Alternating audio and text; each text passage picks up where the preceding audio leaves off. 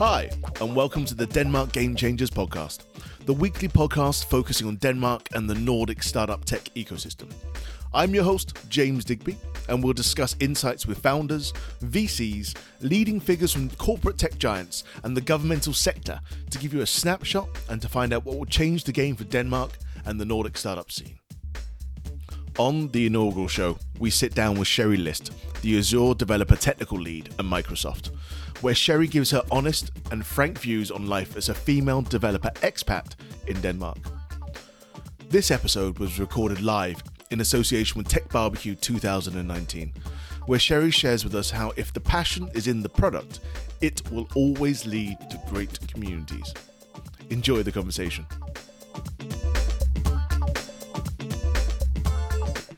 Welcome back, everyone, and I'm really happy to announce this is the first ever episode of the Danish Game Changers podcast. And not only is it the first ever, we're going to do it live because that makes it a little bit more fun, right, Sherry? Definitely. We're live on location today at Tech Barbecue, and it happens every year where we gather 7,500 people from around the world into Vesterbro, which is a very specific area of Copenhagen.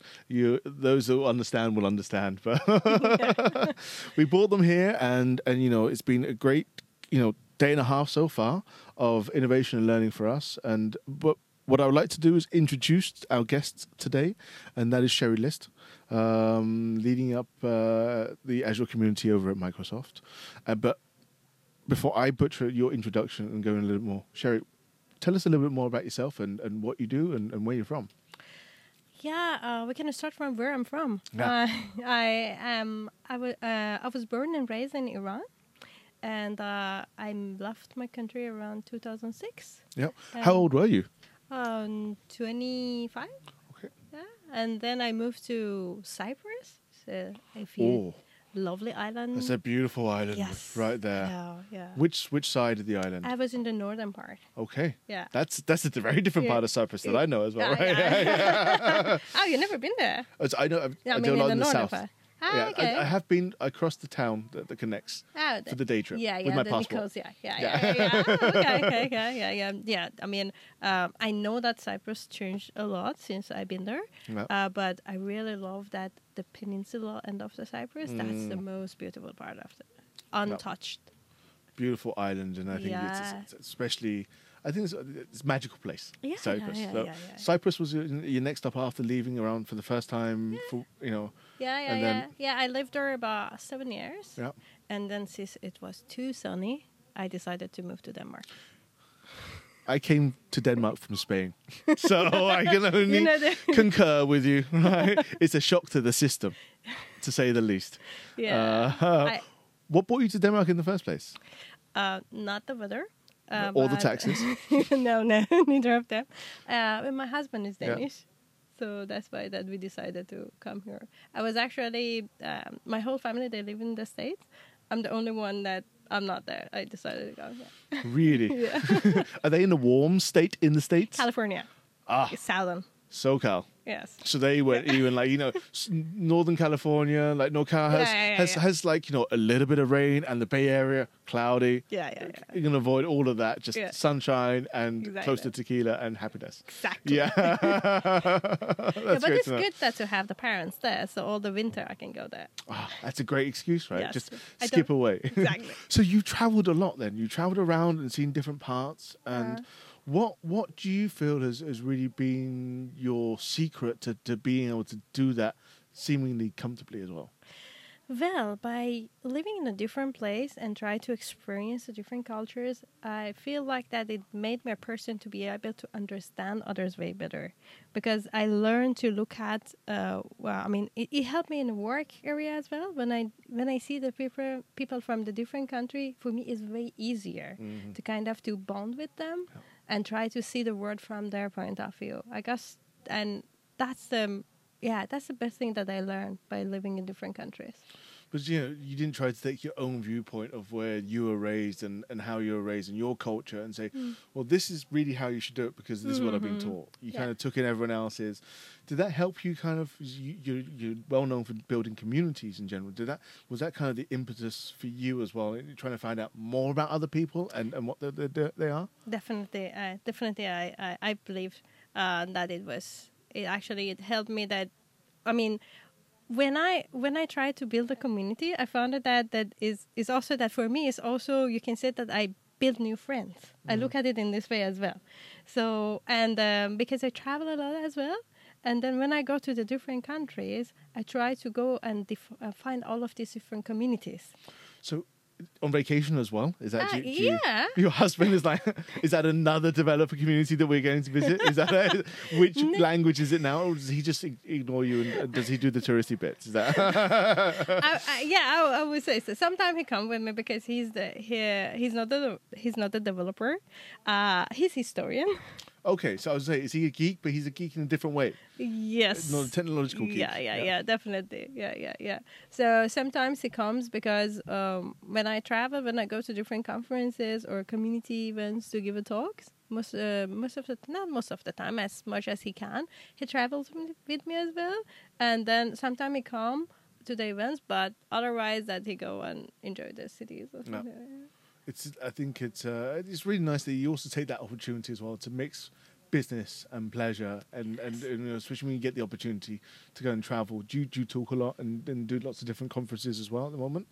Yes, I started to reduce the number of events that I'm traveling to, because at some point I started to look at that all the number of flights that I take, which. Wow.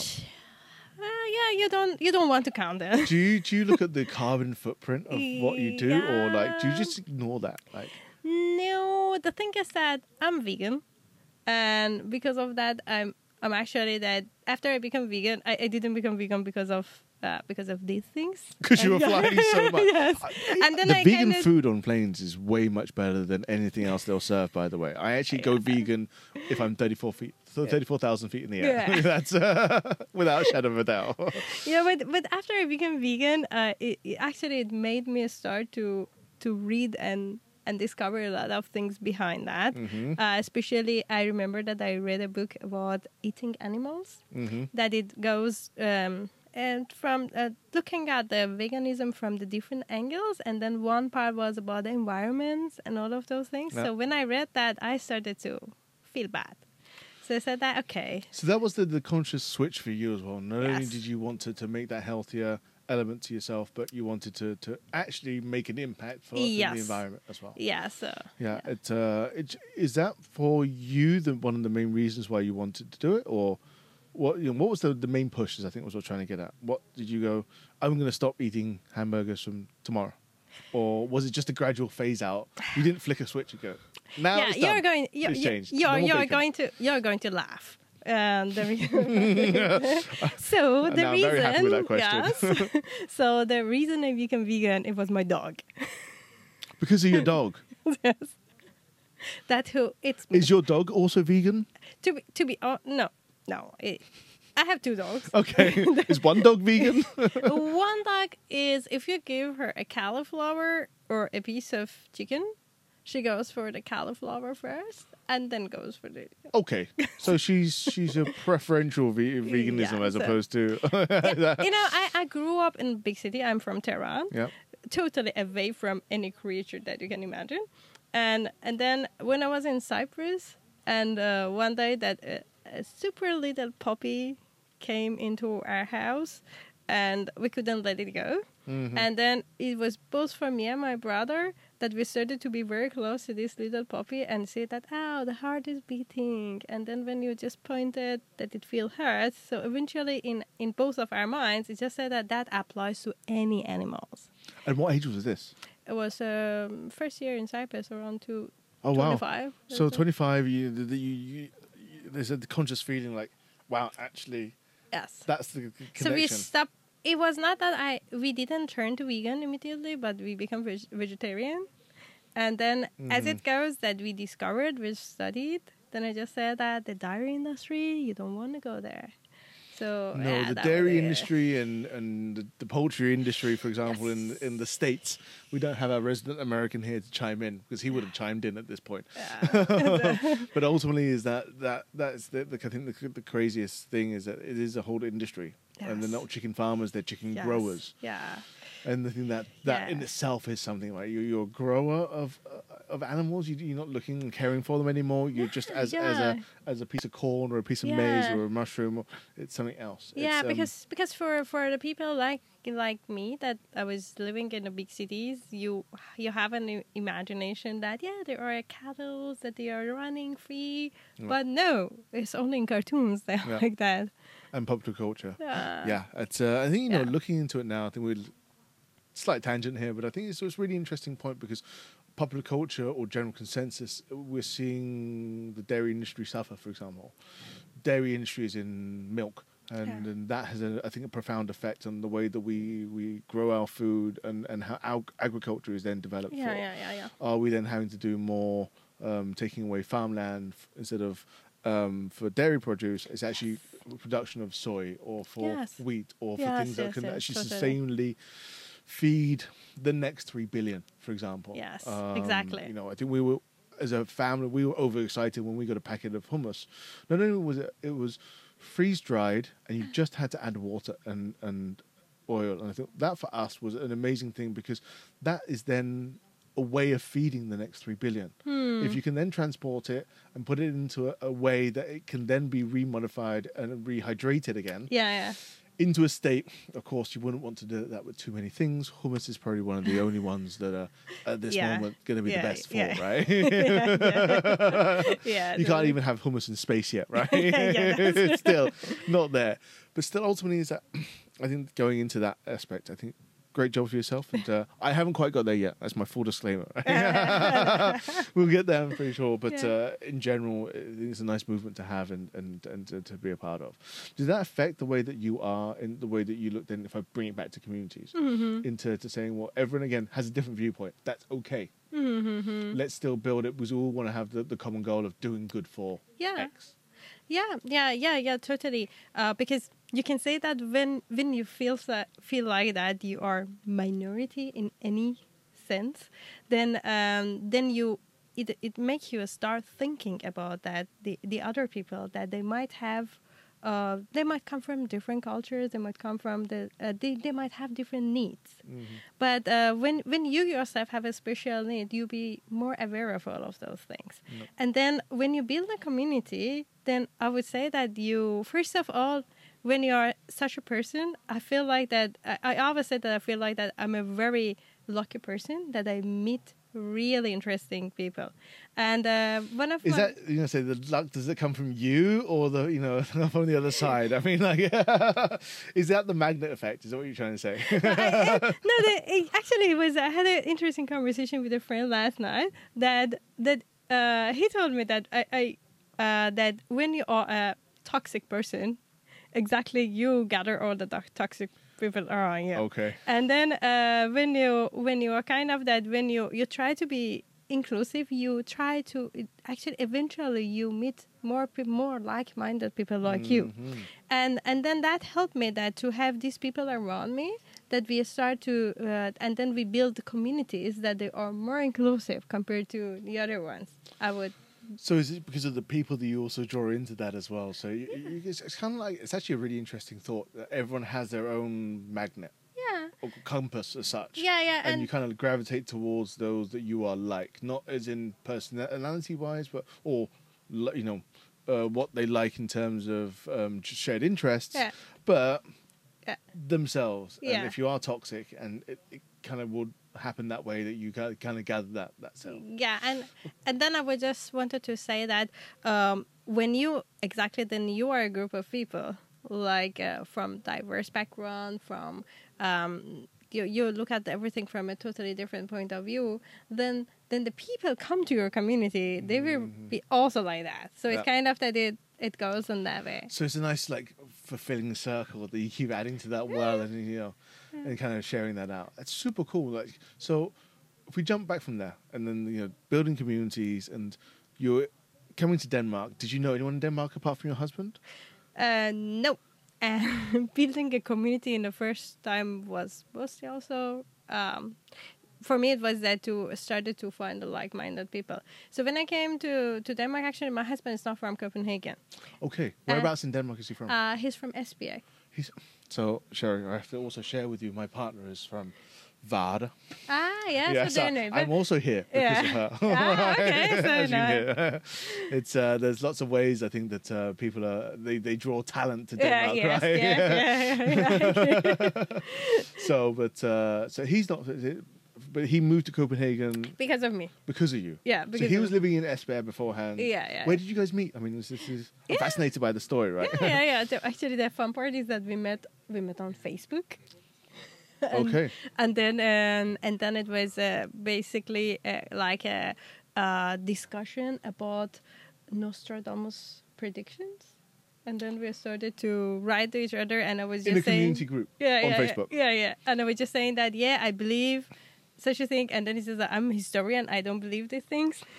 So that's also my next question. Did you agree on your Nostradamus predictions? No, not even. So till you today. said yes to it, and he, the historian, with all of his data and all his empirical findings, was like, "No way, Yeah. no way is this happening." Yeah. Who's right?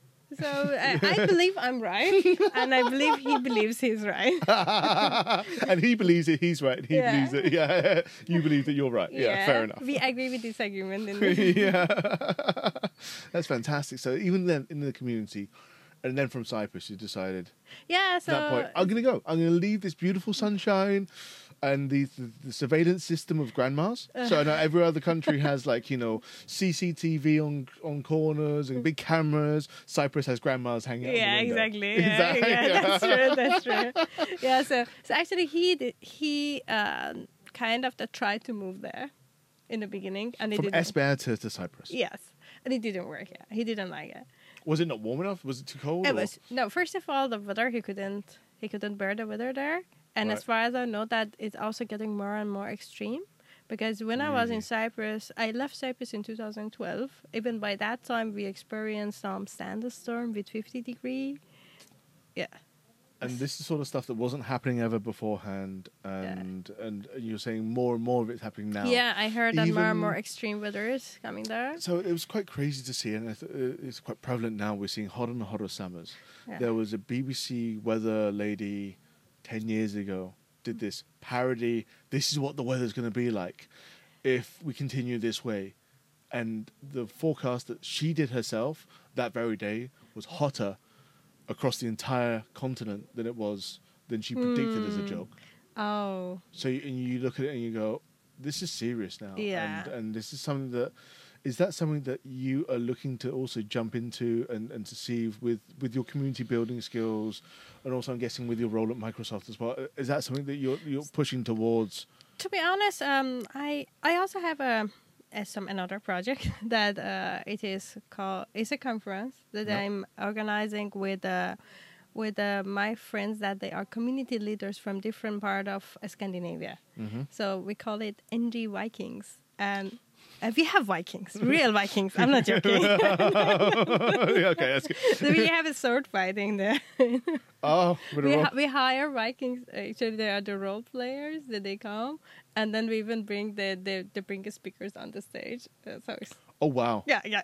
So I'm do not you joking. have to go all medieval? Right? Not even it's pre-medieval. It's even older than that. Sorry, Viking historians out there, and then I'm sorry to your husband, Sherry, who's listening to this, listening to his dear wife, going, he is completely wrong. There was definitely not the medieval times, different time. Sorry, Mr. List. So we have that conference. And so the reason that we built it, that we just found it that we are kind of that each of these Scandinavian countries, and we are small, to be fair, compared to countries that I'm coming from. So we just said that why we don't all join forces and build a community, which is kind of across this country, because we have a lot, apart from Vikings, we have a lot in common. So why we don't do it like that? So that's how we started it. Yep. So the first year it started in Denmark. And then everybody says that coming to NG Vikings, it's focused on Angular, which is very specific kind of the JavaScript platform. So it's very specific. But we have people that they come to the conference not because of the technology, it has nothing to do with them, but they love the atmosphere. They love what's going on there. And They're just coming to a Viking conference. yeah, Basically. and then because we add a lot of different small touches there as well. So we have a community hour as well. So we have a diversity hour as well. So Really nice. in not all there are a lot of tech conferences that they do that, but the very niche tech conferences, they normally have a traditional tracks and then ciao, you go home afterwards. We didn't want to have such a thing. We wanted to have something that the people wants to be part of it. So that's how we started it. And then we discussed it at some point that, okay, so when you have such a platform, you can send messages to people as well. Yeah. So, yeah, we send messages to be inclusive, and people heard it. So how about that? What is the problem that we have now is the climate change. Yeah. So this year, when we had it, we just said that we should push for this message. So every swags that we produced there, they were recyclable. And what we did, because getting back to the carbon footprint and flying and all of those things, we as speakers, we fly a lot. And what we should do, we just said that, so as a part of a speaker's gift to all the speakers, so we decided to donate to organizations that they are planting tree. And that was a part of the kind of that the speaker's gift that we got, and speakers loved it. Yeah, really nice. Yeah. Really nice. I think, ultimately, you don't really expect anything as a speaker coming in, but then having a gesture like that also gives something else back to it. Going back to carbon footprint. Yeah. So, I mean, like, how far do you go to kind of offset this? Is it just then enough to kind of fill the well and soothe yourself? Or is it the case of where... As much as you can, because I cannot go to because I know the thing is that a part of living in the way that we live today, mm-hmm. it's so impossible to, whatever that we do, this microphone, we don't know the story behind it. You try to do as much as you can. That's the way that I go. Yeah. That I just say that, okay, let's try to buy the recyclable one. Let's try to not have a plastic bag. Don't buy any plastic. For example, one of the things that the people loved at our conference, we didn't have any plastic containers there. No. So but at the end, you get a lanyard that it needs to have a plastic. So we try to at least get that one with a recyclable material. So lanyards, I must admit, we're going to geek out on this one here now. But lanyards are really tough to find a way of even reusing something else afterwards. It's been in this form. Yeah. You can't take it apart. You can't take it's in that final form factor. Then there's a plastic sheet, and then there's some metal bits, and there's some textiles, which have been sourced from a variety of different places, from a variety of... it's also this kind of tough bit, but it's kind of an essential part of how events and conferences are. So you can't change everything, is what you're saying, but you can do what you can, and that's the important part, is you do what you can. I mean, what I try to do is that I try to raise awareness. So because I believe that the people, they are not... we always want to do something good. That's something in our mind that we just need a kind of a light to ignite it. Yeah. So... small habits, if we change it can make little steps, like the step from being a meat eater to a vegan. Small little steps, right? Is that? I would say that that's something that we, as citizens of this planet, we have a little bit of duty to do, and each of us, we do it in the way that we can.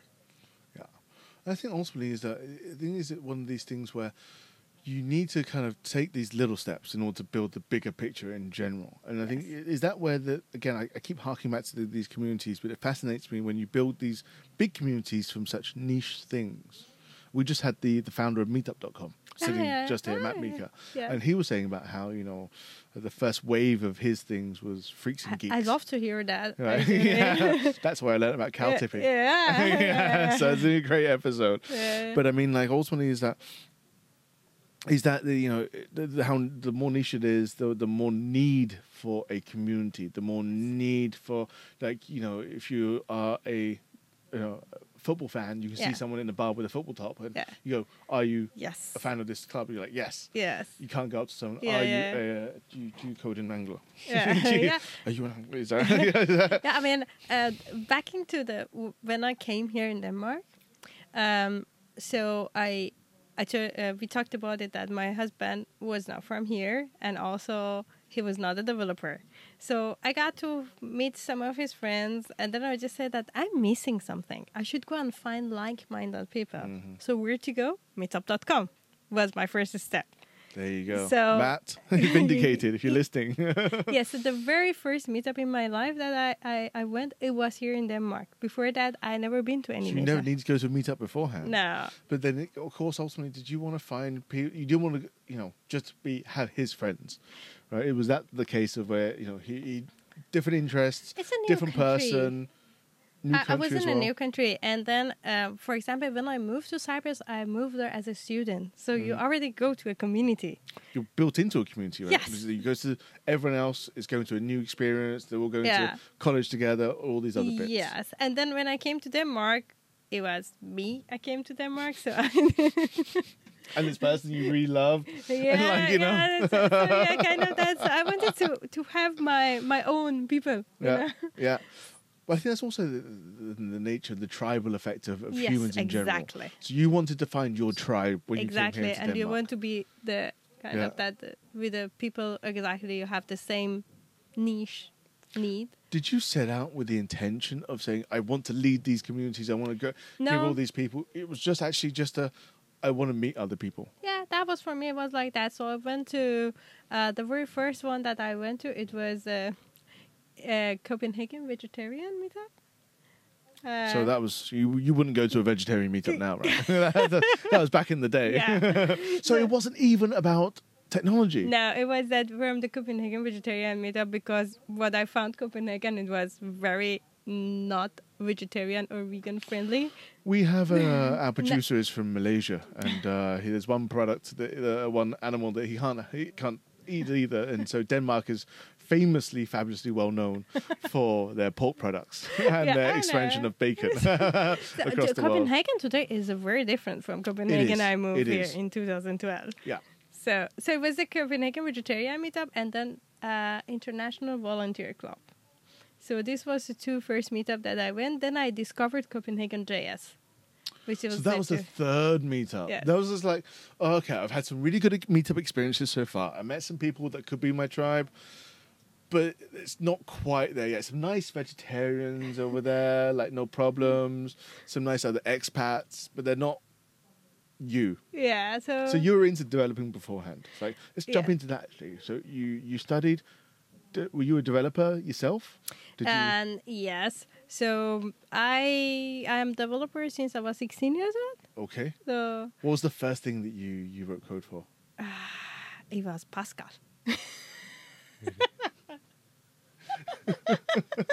Do you think it's still running to this day? this rogue piece of code. At least some parts of it, right? I was beeping by that time, so I could count and beep. And, yeah, Okay, yeah, there you go. Very advanced program. Yeah. You've evolved from that point, right? And you A little bit. Yeah. So did you find a job here when you came as well? Or was it a case of... Yes, I was. I was talking at the panel earlier. I was telling everyone that Denmark has a little bit of pooling issue with generally with the developers and STEMs. I realized that there are not many Danish people that it's changing, but we have a lot of need for the developers.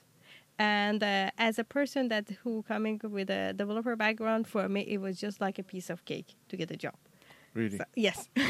Okay. So it was just I've been to 3 interviews, and 2 of them wanted to hire me, and I chose one of them to go. And the third, screw them. You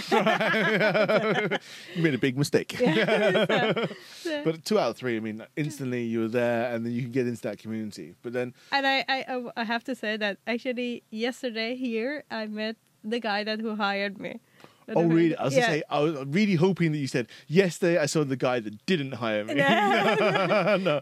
So you met him, is it like full circle in? And like, Yeah, did he but- know what you were doing at all? Or? Yes. He told me that he's following me on LinkedIn, and so it was really kind of a nice conversation that we had. Fantastic. Well, I think, well, then, with that in your lead, and I can hear the executive producer on the other side shouting across, let's cut this here now. Yes. And then jump in for this one. And we'll take in for part 2, and we'll go into your role at Microsoft and the awesome things that you're doing there as well. Yes. Fantastic. Yeah. Great. Thanks, Sherry. Yeah, thanks for having me.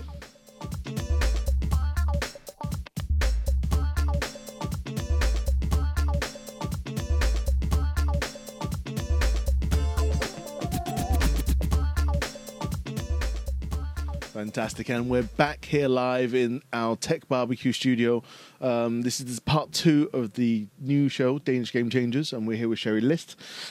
Sherry, before the break, of 2 people in between, but before the break, you talked about, building communities, and, you are what we like to call a community builder extraordinaire. And I asked the question before that, did you feel that you went to kind of join these groups, or you wanted to lead these kind of communities, or was it just to be a part of the groups? For me, it was just, as we discussed, that I was new here and I wanted to find like-minded people. So that was the intention. I joined the groups, and then I found out that I just want to be part of this. Yeah. I want to meet new people, new country, networking. Well. So that's how I joined. But you set up your own group then, after having going to all these other groups then. Yeah, You said, yeah. I enjoy this, the JS guys are cool, it's okay, but I wanted something else. Yes, it actually happened that I really liked that Copenhagen JS group, and So we're not bad-mouthing you, just FYI. They We love you. Yeah, they Go all join the are next friends. meetup. Yeah. And it happened that Kenneth Ottenberg, who was part of that, and Kenneth. yes, Ah, the Kenneth. The Kenneth. Yeah. And so it was a time for him that he was leaving Denmark to go to Seattle, actually, to join Microsoft. So for some time in between, there was not many Copenhagen JS meetups going on. And then I was so much by that time into Angular as well. And then there was not many content from Angular there either. On Meetup or just in general? On Meetup in Denmark. Yeah. So then that was a time that I just said that, maybe because I really enjoy to be part of this But community. this is a new language basically at this time. I Yeah. mean, it wasn't well and tried and tested technology that everyone Yeah. was jumping on board. Yeah, This was just up and coming as a new branch thereof, and you looked at it and went, damn, this is what I got to code into. Yeah. This is how I want to develop from now on. Do you want me to tell you that how I started to be an Angular developer? Yeah. Yes, please. The look on your face tells me I need to know this story. So I told you that I met the guy who hired me in the first place. They Yeah. hired me as a PHP developer. Okay. Okay. On WordPress or? No, No. pure Oh, just PHP, pure PHP actually. Oh, Yeah, yes. So that was they hired me as that, and then the CTO of the company told me that, I see that you have some experience as being a JavaScript developer, and you did a bit of HTML. So do you want to be a front-end developer? And he said, but I don't have an experience to be a front-end developer. He said that there is something called Angular and AngularJS, and then so do you want to have 3 months on your own to study and become a front-end developer? I say, hell yeah. So you got paid to study to increase your capacity as a developer in general, right? So Yeah. you do back end. Yeah. You kind of know all of the back end side, back to front, not to front, but back to back, right? Yeah. And then now you had the opportunity to do front end and be a full stack developer. I kind of that. I'm using that term just as a non-developer, by the way, and I see the look from Sherry mean that I didn't use it correctly. It was nearly right. No, I didn't want to be a full stack developer. I wanted to be a front-end developer.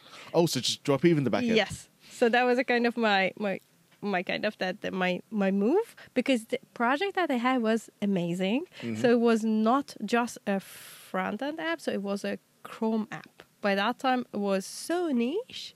And Chrome app. This is before the Chromebook came out, right? So, yeah, a long time ago. Yeah. It was that you could, there's a lot of right now Chrome plugin and all of those things. But by that time, that before Progressive Web App, to be precise, so it was a Chrome app that you could develop an app that it would be like an icon, and it was a full app that it could be. Really? Yeah. Wow. So okay. it was pretty interesting Quite powerful for me. Yeah, as well, right? yeah.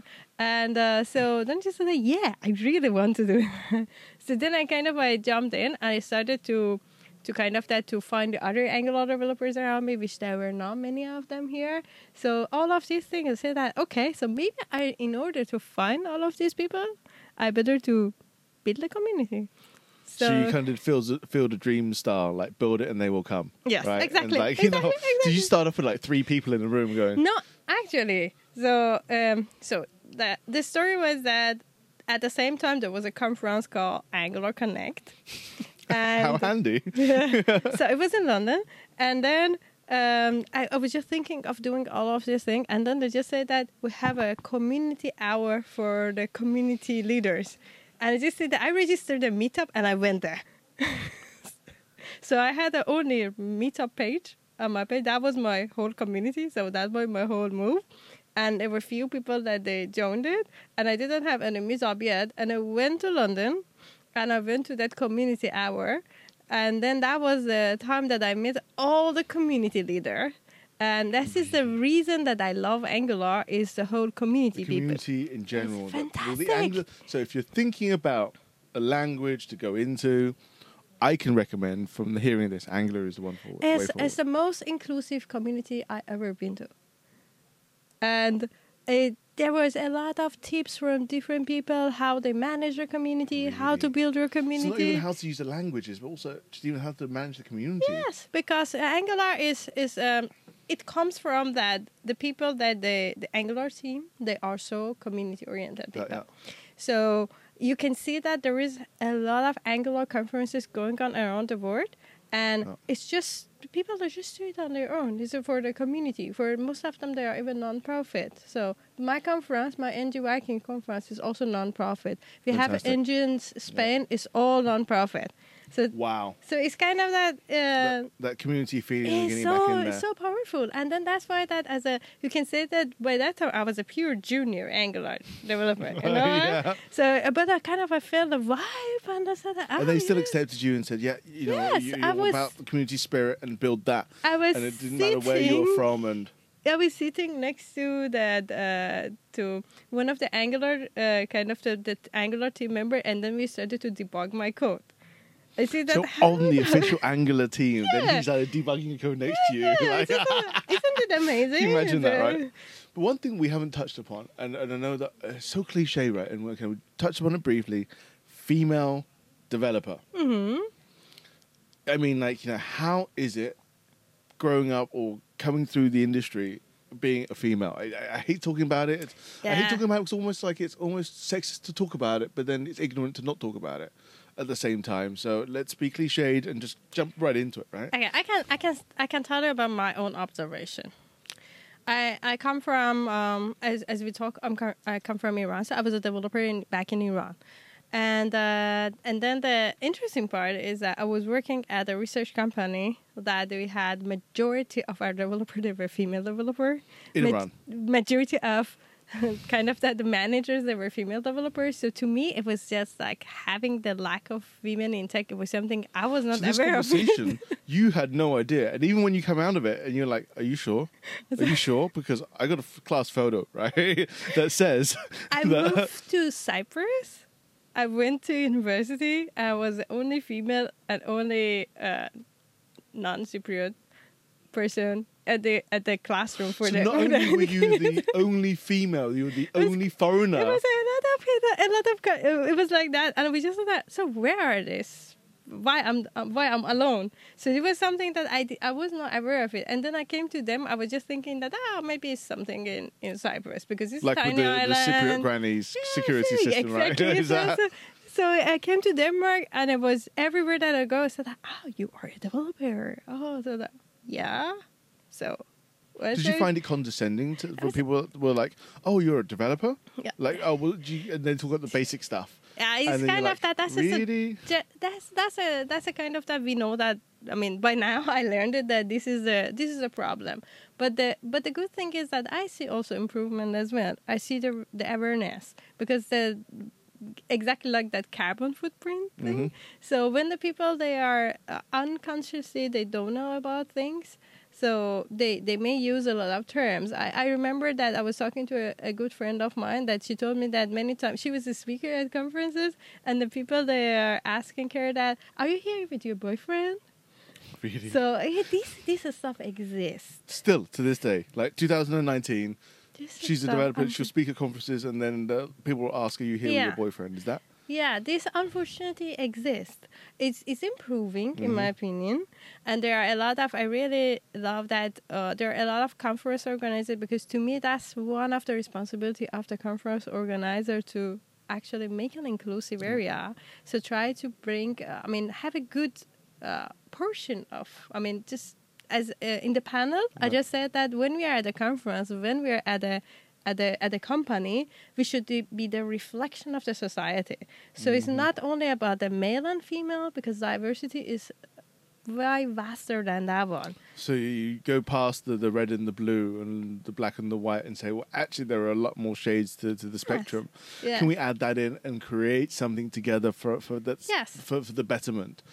Yeah, I think, it stagnates on the question of what can we do? What can we do as a ecosystem? And we have the responsibility now, like females getting into tech in the first place. I guess STEM education has come a long way. Yeah. You're getting equal opportunities all the way throughout, and now you're seeing more and more computer science and more people studying it from day one. It's not then a change of career from a traditional female role or a traditional female job, where that is. There's a lot of air quotes. And no one can see this, right? Yeah. I'm just air quoting away here. Yeah. But ultimately, is that what it's going to be? Is there a way of... There isn't a switch, for one, and it's got to be a step-by-step process. Yeah, it's a step-by-step. And everyone goes, well, we talked about it 2 years ago. Why is it not 50-50? Yeah. It can't be like that, I'm sure. Yeah, because it's not... as I learned, it's very... Because I was just... As myself, I was just trying to see that, okay, what is it that I haven't noticed it when I was back in Iran? And we all know that my country is not the one that it has an equal right for the women. So that's not there. Mm-hmm. So, but it goes back to, I guess it's very more complicated. It's go back to the family. It's go back to the whole society. And I was talking to one girl that she was teaching programming to kids. And she was from Ireland. And then she said that so the mom comes to the coding school, drop the son, and take the daughter. And just said that, so why you're not leaving your daughter here? And said that, no, this is something, the code stuff, it has nothing to do with her. So let's take her for shopping. So it starts from the very beginning, that is kind of built in. Like, when we had our kids, we decided the yellow. There's no pinks and no blues. It's all yellows at the beginnings and the neutral tones. Don't get me wrong, my son is all about dinosaurs, and my daughter is an ice skating princess. I mean, it's horrible the fact that they fell into those stereotypes in some way, but of course it's really hard to kind of break down those. But you've got to have that mindset at the very beginning. You're saying, so even past that, we're seeing to kind of get around that a little bit more now. But that means that we're going to get some more female developers or more equal opportunities in 5-10 years. Yeah. What do we do now? What is there that can be done now? I guess what we can do today, in my opinion, is that one problem is talent pool that we discussed it. But the other thing is that, okay, let's say that we have a company and then we have opportunity to hire, for example, 2 new developers happen to be female.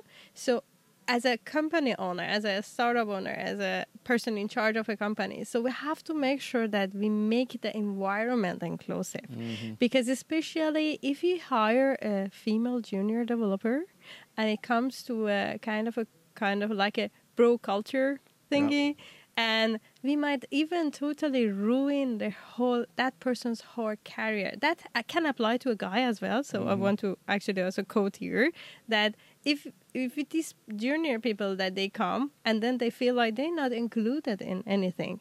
So that's what happened is that they go out from the industry. They say that, okay, maybe programming is not for me. I'm going to be a product owner. We spoke to one person, Matt, who said earlier on, like the geek meetups, they would all go to this big meetup place, but they'll all sit with their back to the wall and they'll line the entire wall. And then they'll speak to the person next to them. That's it. Kind of feeling like, is that just is that how kind of a lot of developers are? I'm guessing not, because you're a developer and just, I'm stereotyping all the way through, but you don't seem this kind of reserved and shy and like the stereotypical developer vibe. I mean, is there a stereotypical developer? Developers come in different shapes, just like any other human being. There's a mic drop right there, right? Isn't that a bit of fact, right off the bat? No, I was just saying that, of course, there's a stereotyping everywhere. And but my experience is that, I mean, you can find many different type of developers everywhere as well. But going back to the same conversation that we have in the beginning, it depends on where you go.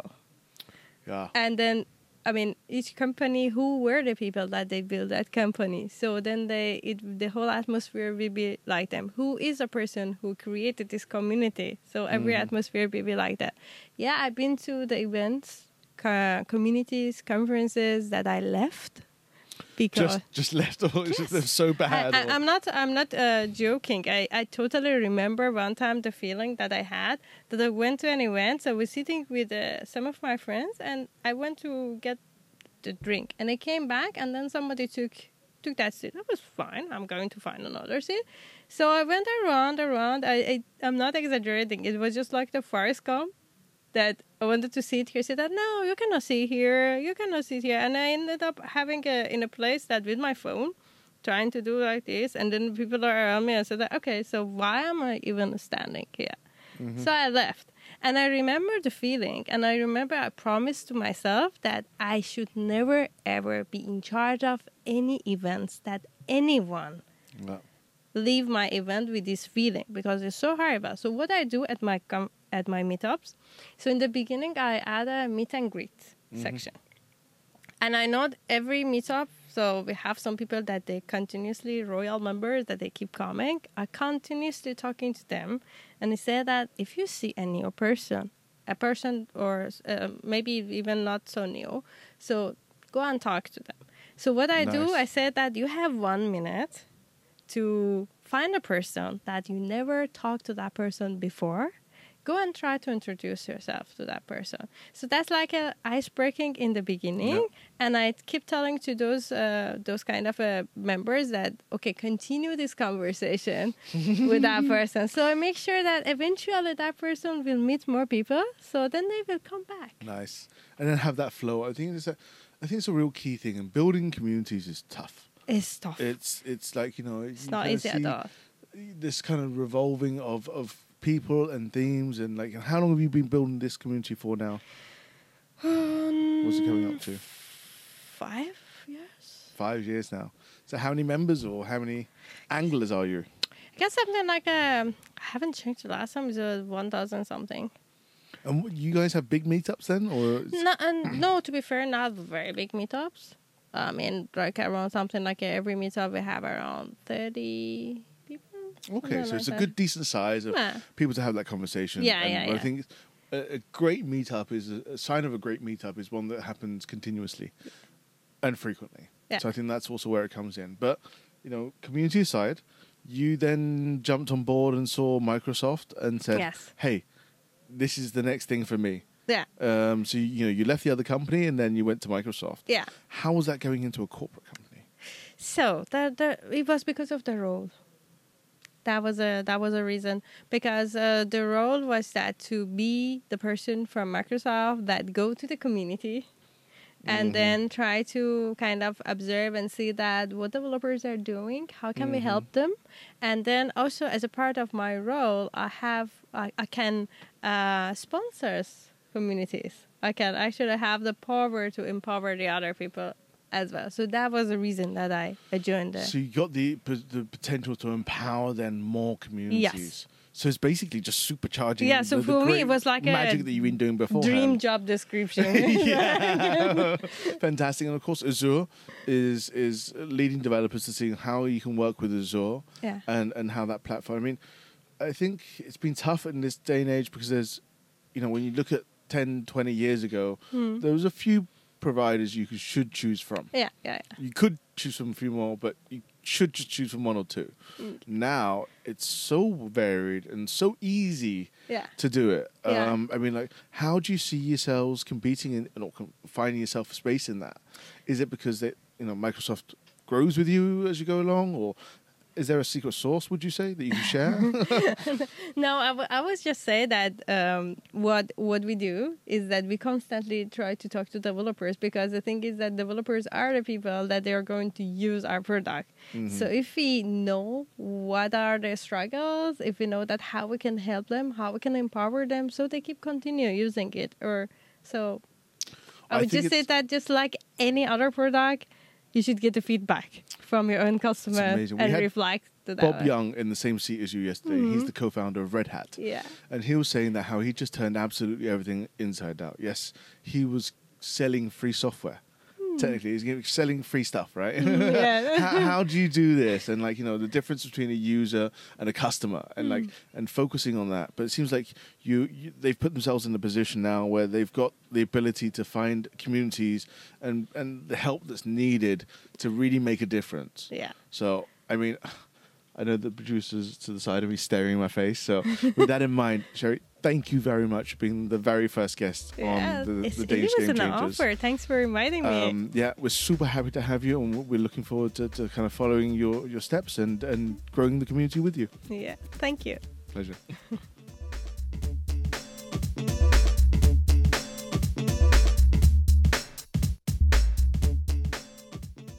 Thanks again to Sherry for taking the time out at Tech Barbecue and to join us in our on-site mobile studio. It was great fun and great to hear her story of the differences in culture and what it takes sometimes to cross that divide. This was the first episode of the Denmark Game Changers podcast, and we hope that you liked the format. As with all of our shows, we love to get your feedback on what you liked and disliked about the episode in the comments below. Next week, we continue our theme of community, and we sit down with Sikalina Ask, the community lead at Talent Garden Rainmaking, and find out what level of dedication is required to make everything look seamless. Until next time, I'm James Digby, and you've been listening to the Denmark Game Changers podcast by Startup 42 Media.